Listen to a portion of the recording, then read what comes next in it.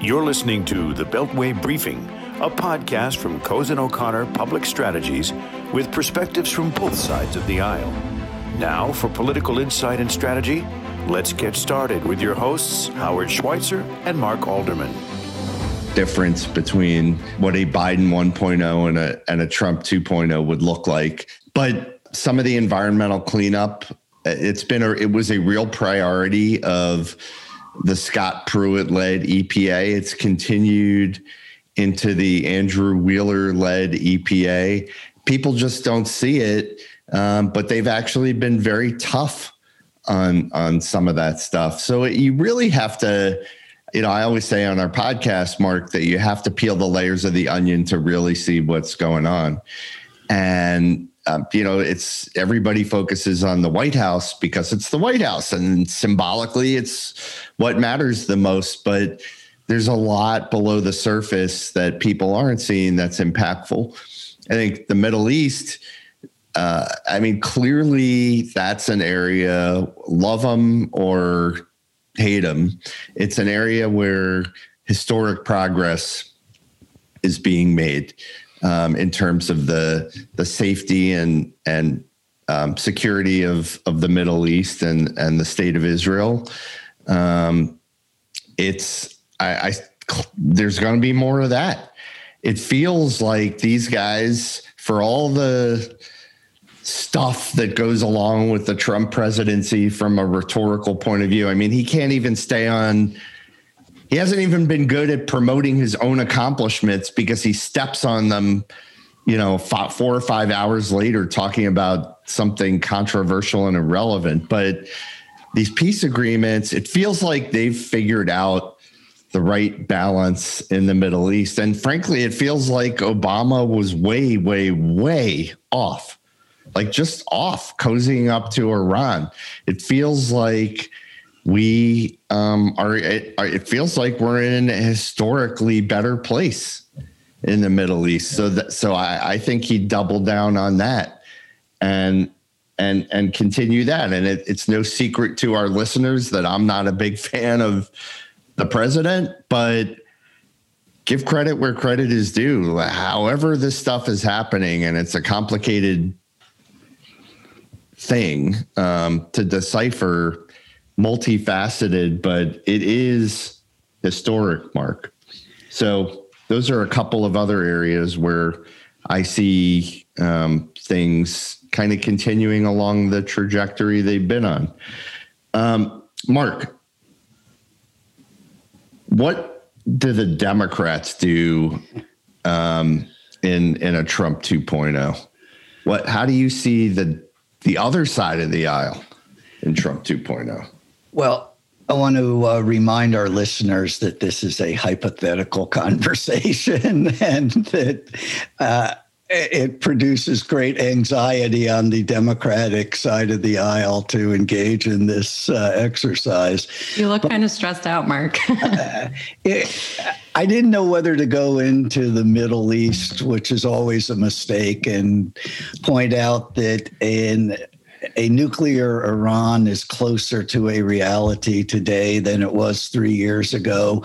And whatever Sudan and Israel do, nothing is more dangerous to the world than a nuclear Iran. So you think Barack Obama had the right balance struck on the Middle East? I think that we shouldn't have pulled out of the Iran deal. Yes, I think we should not have pulled out of that. But do you think that a more secure Middle East where Iran is surrounded by neighbors who are aligned with the United States and Israel is a less secure Middle East? No, of course not. And would you trade the Iran nuclear deal for, like, if giving that up led to these peace agreements, do you think that it was worth it, or you think we should have stayed in the Iran nuclear deal? Or you think that's it's okay to say you just don't know enough to answer the question, by the way. Well, here's what I know. I think that Trump has found it easier to deal with Netanyahu because they're peas in a pod than Obama did.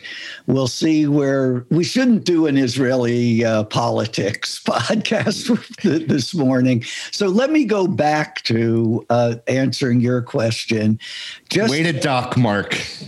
Well, I'd be happy to talk about Netanyahu and Trump as soulmates, but that probably isn't what Alex and Caitlin's notes are prepared to address. So, Howard, Democrats will remain relevant and traumatized, I think, is what we would see in a Trump 2.0. Democrats will control the House of Representatives. I don't think that even Caitlin and Alex, especially with Alex's 5% hidden Trump vote, even that isn't going to change control of the House. So Democrats will control the House. Of course, nothing can be legislated without the House and the Senate and the president ultimately agreeing.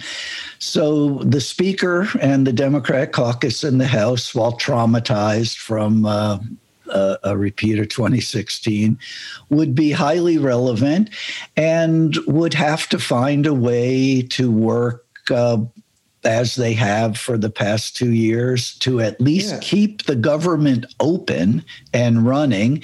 And in the Senate, I would be very surprised, never say never with these guys, but I'd be very surprised if McConnell and the Republican caucus got rid of the filibuster, which means... Well, they haven't to date, so why would we expect them to going forward?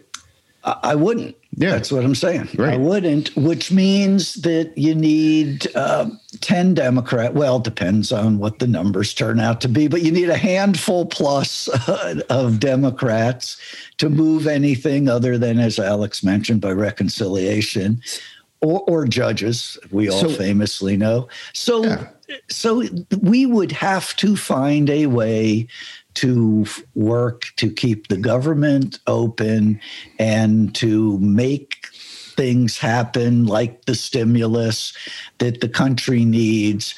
But I don't think it would be, the fever's not going to break. I don't think it will be peace breaking out. Unlike the Middle East, where Howard has announced that peace is broken out, peace is not going to break out in Trump 2.0 in Washington. You're going to have investigations and opposition and more of that, I think, for 4 more years. Look, it is much harder in a lot of ways to own power than it is to be in the opposition. I mean, it's very easy. I'm not saying that the Democrats wouldn't. Time. I'm not saying that the Democrats wouldn't trade it yesterday for Biden 1.0 and control of both chambers. Obviously they would, but it's much easier to throw sand into the gears when you're in the opposition than it is like you own everything when you're in charge. And, look at Alex, the Affordable Care Act in its inception. I know public opinion has shifted, but it's part of why Barack Obama ultimately why the Democrats lost the majority. And they had a huge majority in the Senate. And the electorate took it out on them, right? Yeah. Definitely. 2012. Yeah. And so it's just like, it's the hidden secret. And Mark, I think, we talk about this a lot. I remember sitting in a restaurant with a friend of mine who's a big time Democratic lobbyist before the 2016 election. And he said, I just don't know what I'm going to do if Trump wins. And I might have had a couple of conversations like that with you after the election. Wait, I thought that I was the guy you were referring to. No, you actually weren't. It's a good friend of mine. Literally and figuratively, it's my friend David Goodfriend. And I said, are you kidding me? Like, you're even more relevant. You know, you have to maintain it. People need somebody to go to keep them in check. And it's enormously important. So if it turns out that it is Trump 2.0, Mark, I think the thing to stress to our loyal listeners is that the Democrats matter too. They will continue to matter too. And not just because they have the House. Because no, that's what I was going to say. You and I did have those conversations, and we predicted, and it turned out we were right, that the Democratic Senate was going to be enormously relevant in the first 2 years of the Trump administration. It was, and Democratic advocates were very active there. One of the big fights, as Alex remembers as well as I, was, of course, repeal and replace, which required holding the Democratic caucus together and picking off the 3 votes on the Republican side. And then in 2018, when the House switched and flipped, Democrats became almost as relevant as Republicans on the Hill. And that would, of course, continue. The election, a Trump 2.0 does not mean that the Democratic Party is going to file for dissolution. No. Maybe reorganization, but not dissolution. You'll still have work to do, Mark, even though it will take many counseling sessions between the two of us for you to pull yourself out of whatever you're going to be in if it comes to pass. I'm going to Caitlin and Alex if I need good counseling. Just one thing to add to this conversation, especially because we've talked so much about the Affordable Care Act, is that so many of what President Trump and his team have done, and so much of what they have done in healthcare has nothing to do with the Affordable Care Act, and also was done administratively and not with Congress. And these things you never hear about in the news, but they're hugely important and impactful to the healthcare world. So yes, what the Senate looks like, what the House looks like is really important. What the White House looks like, as everyone knows, and the administration is also very important. I see it in healthcare. I'm sure it happens in environmental and every other policy arena that we've talked about today too, but probably like 12 major actions, every week or two in healthcare happening through administrative means. Yeah. Well, and some proposed and withdrawn, as we know. And to that end, let's finish on this note. Personnel is policy, even in a Trump administration. I mean, he consumes all of the headlines, as I was saying earlier, but personnel is policy, and it actually matters who's in what seats in terms of the decision making. So, Caitlin, and I'm just going to say I have a huge question mark around this. I mean, a lot of, very good people went into Trump 1.0. Alex, you're one of them. It feels like the cupboard is pretty bare as far as appointees. There are lots of acting positions. Caitlin, what does staffing look like in Trump 2.0? Who goes and serves? I think that's a big question mark, but if he were to win and win by sizable margins, I do not believe that administration is going to struggle to get folks to come and work for the White House. I'm curious what Alex thinks, having been there on the Domestic Policy Council. Do you see this being a hindrance to getting great talent into the second Trump administration? I think people would be surprised to know about the group of people who the president regularly consults with and how broad that list is, and that it's made up not just of, conservative policy experts, different think tanks and things like that, but also a lot of business leaders and a lot of Democrats, a lot of in healthcare. We regularly heard from some of the main folks that the Obama administration listened to on healthcare. I think it could be really interesting to see who makes up the next term. And it is definitely true that I think especially in a Trump administration, that the staff is the policy, because the president really likes to keep an open mind on a lot of policy issues and listens very heavily to his policy advisors. Yeah, I mean, maybe another win frees people up, as you were saying, Caitlin, to feel like they can serve when maybe they wouldn't want to now. That's what I heard you saying. And Mark, I'm going to ask you whether you think we'd finally see the Trump pivot in Trump 2.0. That's a joke. But may I answer that? No. Alex, no. What do you think? What do you think he's going to focus on? Like, clearly a Trump 2.0 would be, it's for every president in their second term, it's about legacy. What do you think this guy, and frankly, win or lose here, like, what do you think he wants? What do you think he wants his legacy to be? I mean, I think at the start of this all, I wouldn't have said it was something in healthcare. I think that wasn't his top priority.